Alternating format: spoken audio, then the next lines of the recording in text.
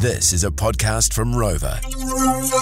Richard Lemon's name is synonymous with the New Zealand Agricultural Show. He's been going to the show since he was a child, and he's been one of the driving forces for many, many years. Back in 2012, he was president of the Canterbury A&P Association. That's the outfit that runs the show. And Richard is also the fourth generation on his family's Winchmore property in mid-Canterbury, where he farms with wife Barbara and son James, who's now in charge of the operation this year as well.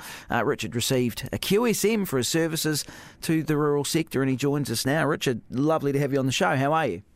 I'm good, thank you, Noel. It's an interesting time for us. We're just starting back we're well into the preparation for the show of the year in 2023, so we're looking for some great support. How did you become involved with that side of the show, of the I guess the governance side of it? The governance side of it, well, it's always been an interest of mine, and I rode ponies for a kick-off and showed sheep with my father and whatnot.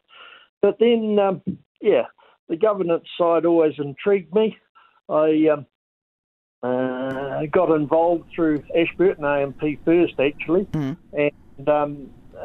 then showed a bit of an interest up in Christchurch, and of course once you show a bit of interest you get involved. They tap you on the shoulder. They tap you on the shoulder, and that was way back in 1990.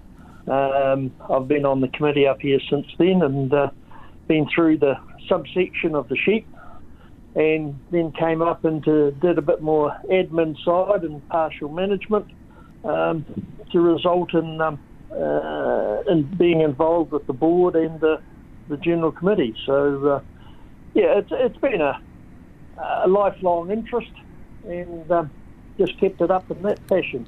It seems to me, I had a chat with the current president, Anne Rogers, last week, and it seems to me that the good thing about it is the buy-in from people. Like you just said, you sort of got involved in the 1990s, and you move up through the various sort of stages of it, and it seems to me that the community aspect of it, in terms of the people involved, is one of its strengths, and probably why it's been going for 160 odd years, Richard. That's correct. We've got a committee of 23 general committee and officials on top, so it's a evolving situation where you've got a president that comes up through the chair. So you're always trying to bring new, younger people onto the committee, and it's that driving force that changes the show as we go, because younger people have new ideas, and it's great because then the show evolves with the way and thoughts of the generational change.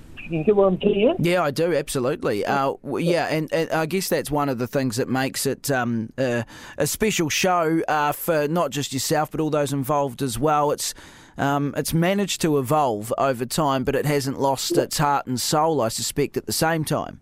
Yeah, well, there's certain things that are a little bit traditional with it, but it's being able to blend that traditional side of the showing with the evolving concepts of the newer generation, and we've technology is moving in and that type of thing. So we've got to be able to adjust what we do with the way life is going.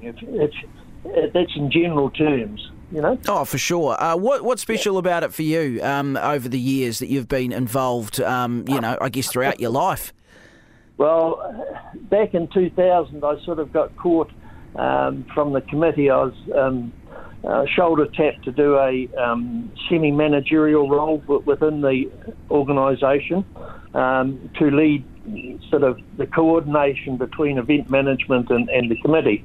And, I've sort of been between that management and committee for 20-something years now, so it's an interesting side because you're trying to blend the two together. Yeah. And I think the main thing that we're trying to do with this show is to be urban orientated, where it's a great opportunity for the younger urban people to have that first experience working or seeing and touching and evolving with animals. And I think that's the special thing that really sticks in my mind.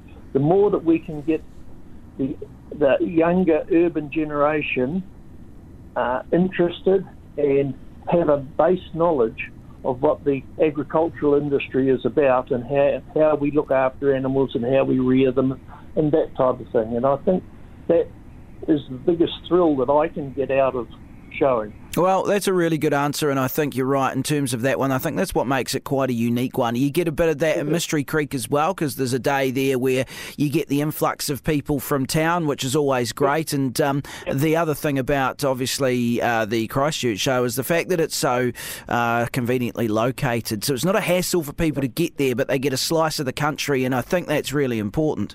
Yep. It's about us bringing the country to town, really. Exactly.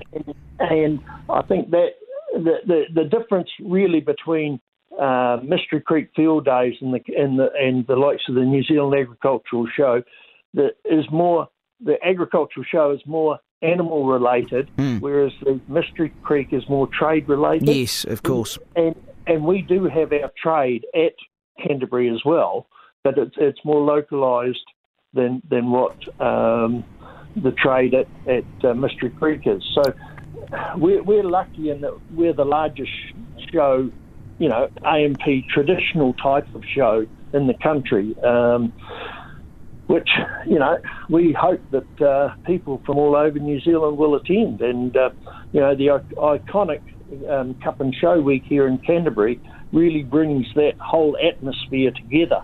And I think it's that, and with the families and the racing fraternities all getting together to really bring Canterbury to the fore. Oh, it's a great week. You Cantabs bloody love it, don't you? That bloody Cup and Show Week, eh? It's the highlight of the calendar for a lot of people, right? Oh, it is. It's a bit like I attended over the years the Invercargill show when it was royal, and I always related it to the guys down in Southland always having to have the Swedes in by Invercargill Show Week. Yeah, yeah, exactly. If you didn't have the Swedes planted by then, you're too late. And we've got those sort of icons in Canterbury too, but that one is one that always is stuck in my mind. If people haven't been along before, Richard, why would people want to do that? What would you say to people to encourage them to get along there? To see and to be involved in the best of the animals that Canterbury can produce, or the South Island really can produce. We have the competitions right through from beef, dairy, and sheep, goats, pigs, all of that type of thing. And then you've got your poultry and you've got your rare breeds, and we've got our city farmyards, and all of that type of thing brings families and people together to actually see just what the rural people are doing to help this country. That's the crux behind it.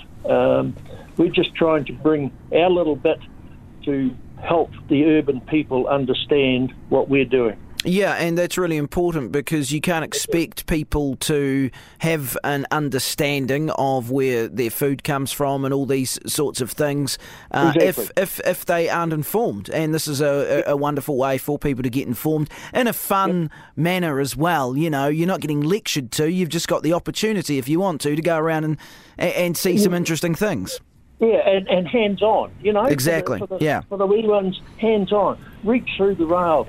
Feel the wool on a sheep's back, Have a look at how this big cow can walk and just listen a little bit to what she does and how she produces the milk for you. Yes. It's all of that, and that's what we try to do in those areas, is to relate to a learning experience for the family people.